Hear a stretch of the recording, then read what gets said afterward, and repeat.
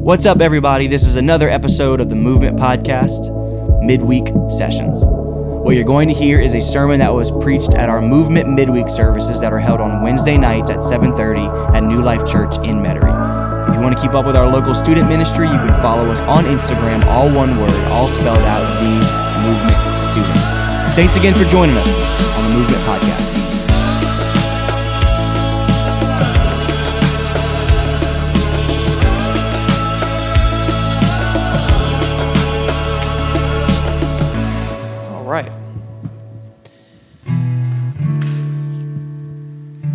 So this is a little bit of an interesting thing to talk to you guys about, only because the inspiration of this and the correlation between like my sermon title and my graphic that I'm gonna share with you in a second, and the relation to what God spoke to me about a while ago. It's really weird how these two things kind of like came together.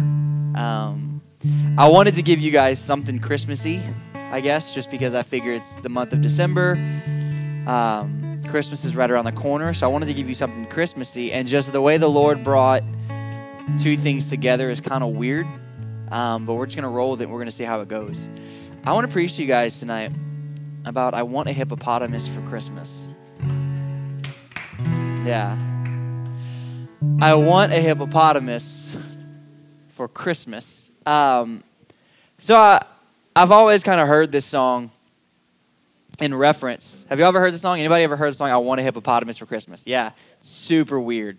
Like, it's super weird. I don't understand why anybody would knowingly choose to have a hippopotamus for Christmas. Like, I don't know why anybody would willingly choose to have a hippopotamus, period. They're horrifying. Like, they're terrifying. They kill more people in Africa than lions do. That's a real stat. And they can get up to 30 miles an hour. So, okay, to give you a comparison point, those of you who like sports, there's a football player named Tyreek Hill who's maybe all of 5'8", maybe 170 pounds. And the fastest he got this year was 22 miles an hour. Now imagine this large, semi-aquatic pachyderm with iron skin that weighs about 2 to 3 tons, running 30 miles an hour, aggressively, wanting to kill you. And this small little white girl asking Santa ever so kindly, I would love a hippopotamus for Christmas. Hippopotamuses are horrifying. Hippopotamuses. They're terrifying. And so that kind of prompted the thought, all right, weird song, very weird request. So I began to kind of do some study and digging, and kids ask for really goofy things for Christmas. Like, kids are kind of goofy in general. And I say that being as a person who used to be one. Like, when you ask kids, like, what do you want to be when you grow up? They're like, I want to be a pig. And I'm like, you can't be a... Whatever. Anyway, you're a kid. You're silly. You don't make any sense. So I began to look up really weird things that kids ask for. And I found some really, really goofy things. One thing a kid asked for was an invisible puppy. Well, that's really easy, though, because the parent can just, like, take a box with nothing in it. And you go, oh, here's an invisible puppy. He's not moving. No, he's dead. Whatever. Like, yeah, it's super mean. But whatever. You got to do what you got to do. Invisible puppies are expensive. One kid wanted a cat cow. A cat cow. I guess it's a mix between a cat and a cow. This person doesn't know how, genetics work. Like, I don't know. One kid wanted a butler. Super reasonable. One kid asked Santa for glow-in-the-dark underwear, which, not going to lie, sounds kind of dope. Not going to lie, that's not a terrible request. They had one ask for a pet unicorn. Another one asked for a stop sign, I guess not understanding the legality of asking your parents to steal you a stop sign and potentially, putting a felony on their record because you wanted a stop sign. Also, stop signs a lot bigger in person than you expect, and I know that as someone who has stolen a stop sign. Ironically enough, on a youth trip in Dallas, Ryan Abity and I stole a stop sign, and we hid it in the hotel room. And then the cops started looking for it because obviously we had stole a stop sign out of the ground, pipe and all. And so we took it out of our hotel room and we hid it. Don't ask questions you don't know the answers to. So we actually then took it, and we didn't want it in our room, so we actually took it down. And you know how they have like the rooms with like the vending machines and the ice machines and stuff? So we took it, and we have me and Ryan Abity at like 19 years old, one of us in the front, one of us in the back, carrying this like 9-foot pole with a giant stop sign on it, and like down the hall. And there's like, Meredith and Myrtle coming out of their hotel room. We're like, hey, ma'am, how are you? And they're just like, whatever. So we put it in that thing and just dipped. And we don't know what happened. Hopefully everything was fine. But anyway, this kid wanted a stop sign. My favorite one was a kid that wanted a beef case.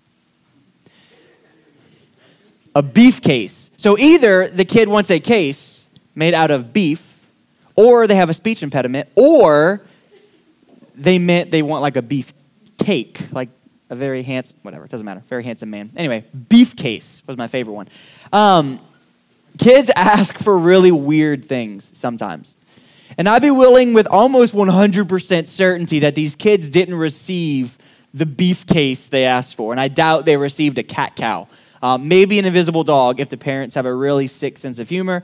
But they didn't receive unicorns. And the reason they didn't is because the things they were asking for are pretty much impossible things to actually receive.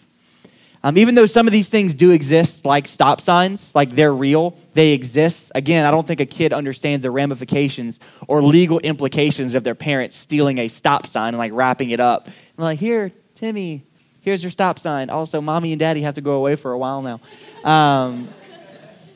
But that's just kind of a part of being a kid, is you don't really understand what you're asking for. They're not really prepared to receive what they actually want. Like the kid who wants a hippopotamus for Christmas, I doubt they understand what it means to actually own a hippopotamus. Like, yeah, you get like he's really cute in the picture with like his shirt that's too small. Like he looks like an evangelist. He got his tie all loosened and his shirts are just, his buttons are screaming for mercy. So like it's super cute, I'm sure, and like baby hippos are like mad adorable, but I don't think the kid that legitimately wants a hippopotamus for Christmas actually knows what they're asking for. They don't get it. They want to be able to ask for things and just receive them. Like no strings attached. I don't care the implications of having this really dangerous, deadly animal in my home. I want a hippopotamus for Christmas. And like we're laughing because it sounds silly because we're sophisticated and we're smart. And like we know things, and we know that like, oh, you can't get a hippopotamus for Christmas. That's like so goofy. It's illegal in like every state to own a hippopotamus. Like we get it because we're sophisticated, smart young men and young women. But what's ironic is that as crazy as some of these requests sound to us, like some of these things that these kids are asking for, as crazy as they sound to us and how improbable they sound to us, some of the things that we ask God for are equally as improbable. And some of the things God's looking at us like, why are you asking for that? I can't give you that. We use Mark 11:24, and it says, whenever you ask, whatever you ask in prayer, if you believe it, you will receive it. We use that scripture a lot as validation to just ask God for whatever it is we feel like we want to ask of him, and to just expect him to give it to us. God, I want a hippopotamus for Christmas. Just give it to me.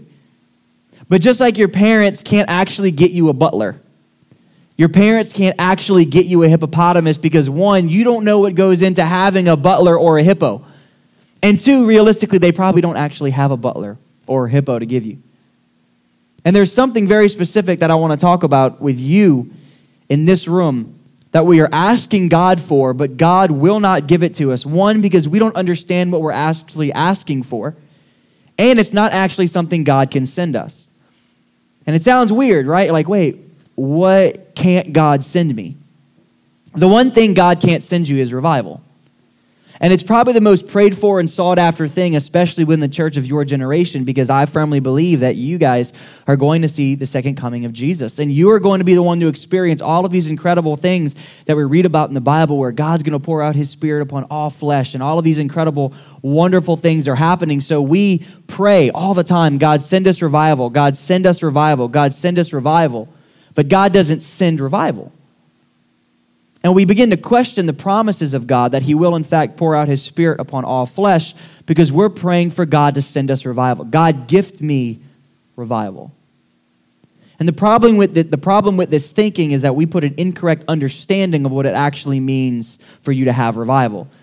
just like a kid puts an improper understanding of what it means to have a hippopotamus.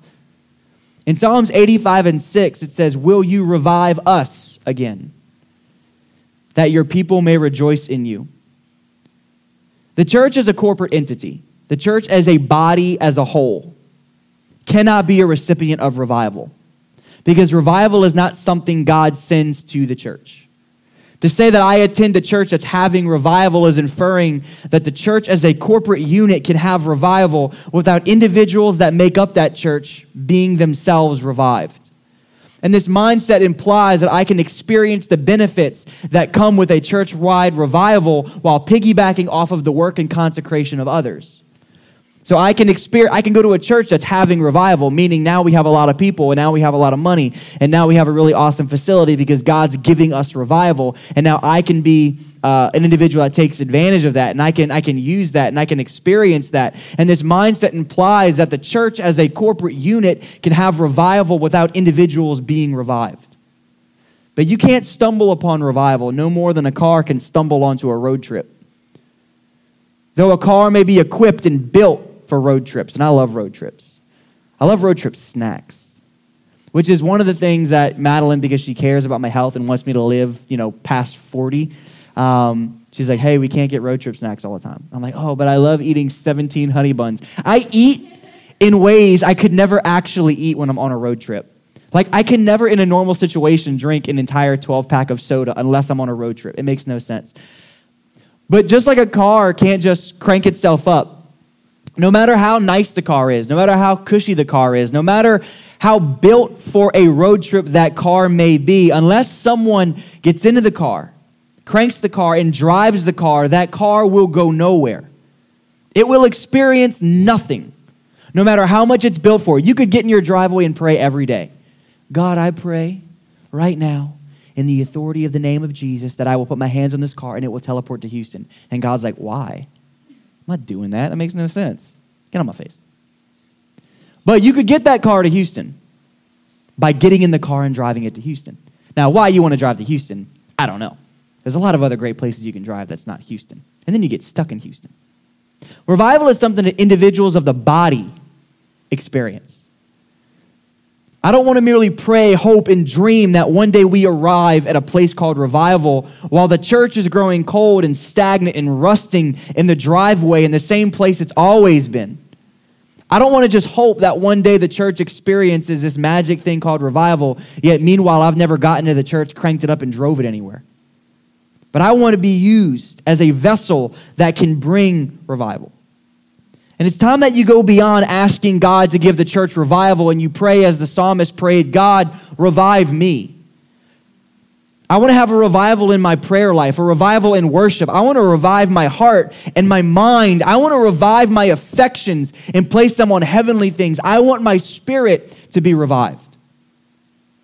One of the things that I was talking about getting was a new camera. And as we begin to kind of price it out, it's one of those things where I'm a really difficult person to buy Christmas presents for because I don't really want anything, ever. Madeline just ends up usually buying me tons of clothes, and it's going to be the outfits I wear for the rest of 2020 because I don't really buy clothes and I don't really buy things. I'm like a video game character that has 3 or 4 preset outfits, and I just kind of rotate. I'm like an old cartoon where they always wore the same shirt because the artist didn't feel like drawing multiple shirts. That's what I am. I'm just like a cartoon character that wears the same outfits every episode. So I'm really hard to buy for because I don't really want anything. And the things that I want, in this case, I want a new camera, and it's about $2,000. And that's a really expensive gift. Even for Christmas, that's a really, really expensive thing to buy. So I didn't ask for it for Christmas because I'm going to save up my own money through working and through doing different photo shoots. And I'm going to go ahead and buy it myself because some things are too expensive and too valuable to be handed as a gift. The cost is too high. You need to work a little bit for it. And the cost of true apostolic revival is far too high for it to merely be gifted to you. It has to be earned. You can pray for revival literally every day of your life, and you will never experience it because it's not a gift that God gives you. It is something you must earn. The gift is the Holy Spirit. That you get. If you repent of your sins, baptize in Jesus' name, the gift is the Holy Spirit. Revival, you reviving your spirit is not a gift. It's something you must earn. We earn revival not because we once a week or once a month petition God to send us revival, but we earn revival by committing in prayer, committing in fasting, committing to our obedience of the Word of God. We submit to His will and His authority. We commit to holiness and consecration. We as individuals experience revival. We place ourselves in position to become vessels that God can use and bring about what the church really should be worrying about, which is harvest. We pray a whole lot about revival. God, send us revival. God, send us revival. But we really should be focusing on a harvest. In Luke 10:2, it says, "And he said to them, the harvest is plentiful, but the laborers are few." And watch this verse right here. It says, "Therefore," it doesn't say pray for revival. It says, "Pray earnestly to the Lord of the harvest that he would send laborers." God doesn't send a harvest. God sends laborers. The harvest exists. The harvest is white. The harvest is plenty. The harvest is ready. God does not send a harvest. God sends laborers. God does not send us revival. We experience personal revival, and God sends us increase. God does not send us souls. God will send you. And far too often we pray, God, send us souls. And while it's true, like sometimes people will walk through the door of the church uninvited, absolutely. But there are plenty of times that those same people walk out of the church that were uninvited and they walk out unaffected. Because people were focusing so much on begging God to send us revival that we missed out on reaping a harvest. Because God does not send you revival, nor does God send you souls, nor does God send you a harvest. He sends you. He did not say pray that there would be a harvest. He says pray that he would send laborers. And we're missing the point of revival because we think it looks like us showing up one day and there being 1,000 people in the seats. I heard a sermon one time. I won't say where I heard it, but I couldn't have disagreed any more with it. When the man was preaching and he was trying to hype everybody up, and I get it. He was trying to say, you may show up this next Sunday and there may be 1,000 people in here. I'm like, no, there won't be. There won't be. There won't. 0% chance. 0% chance there will be 1,000 people. The reason is because God doesn't send revival. He sends laborers.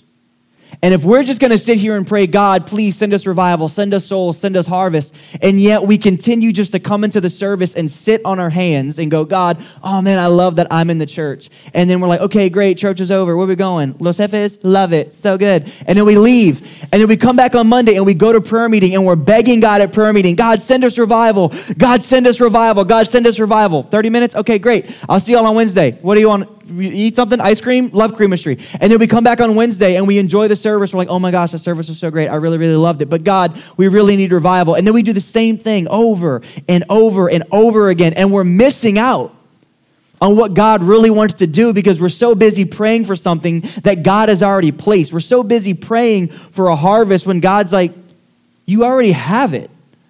We're so busy praying for revival and God's sitting there saying like, I don't give you revival. You revive your spirit. You revive your prayer. You revive your fasting. And as you revive yourself, and as you recommit yourself to the things of God, he sends you as a laborer. Don't get so wrapped up begging that God sends revival and forgetting that God wants to send you. In Romans 10, 13, and 15, it says, everyone who calls on the name of the Lord will be saved, which is awesome. Like, I love that. Now, obviously, we know it requires a lot more than me just going, Jesus, saved, right? But what the writer of Romans is saying is if you begin to call on the name of the Lord, you're going to be saved. And they that will call on him, how can they call on him if they don't believe in him? And how are they to believe in him whom they have never heard? And how are they to hear without someone preaching? And how are they to preach unless they are sent? As it is written, how beautiful are the feet of those who preach the good news. Now, let me make something super clear. This scripture is not talking about evangelists or pastors. We read scriptures like this and we're like, oh yeah, how can they hear if no one preaches to them? I should bring them to church so they can hear my preacher preach. That's not what the scripture is saying. What the writer of Romans is saying is, if they call on Jesus, they'll be saved. But how can they call on him if they don't believe in him? And how can they believe in him if they've never heard of him? And how are they going to hear about him if no one preaches to them? Far too many of us are praying that God sends us revival, but God doesn't send revival, he sends you. We can get really, really, really stuck in that. And we can get very, very focused on praying, God, send us revival. And that the second God tries to use you as a vessel to bring forth that harvest, we shut it down. And on this last movement midweek service, I don't want us asking God to give us revival, because it's just about as impossible for you to get gifted revival as it is for you to get gifted a hippopotamus for Christmas. But there is a call to true revival. A revival that's not gifted, but a revival that is earned. I'm not talking about some inconsistent numeric growth. I'm not talking about filling up a building full of people who came lost and stay lost.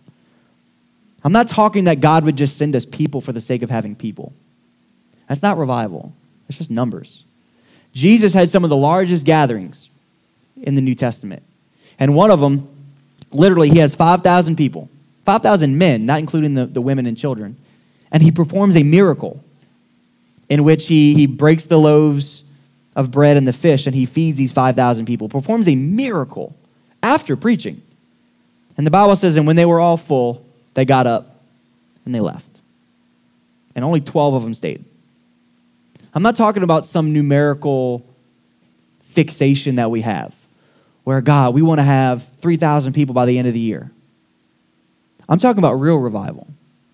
I'm talking about where a group of young men and young women go into 2020 praying, go into 2020 fasting, go into 2020 studying God's word, and going into 2020 with the understanding that God will not send you revival, God will send you. God will not send a harvest, God sends laborers.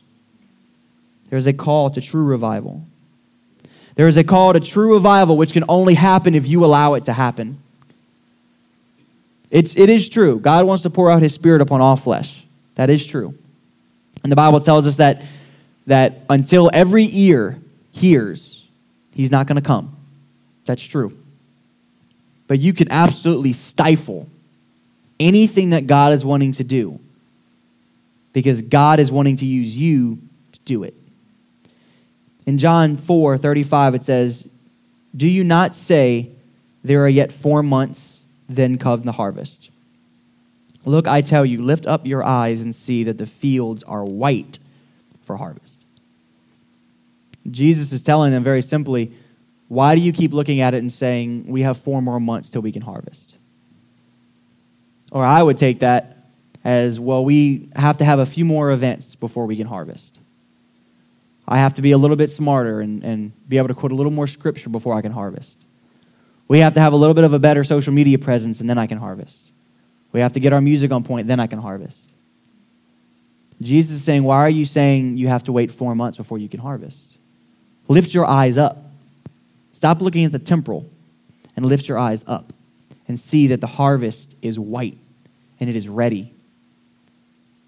Now is not the time to ask God to gift us a harvest, because God cannot gift something that is already here.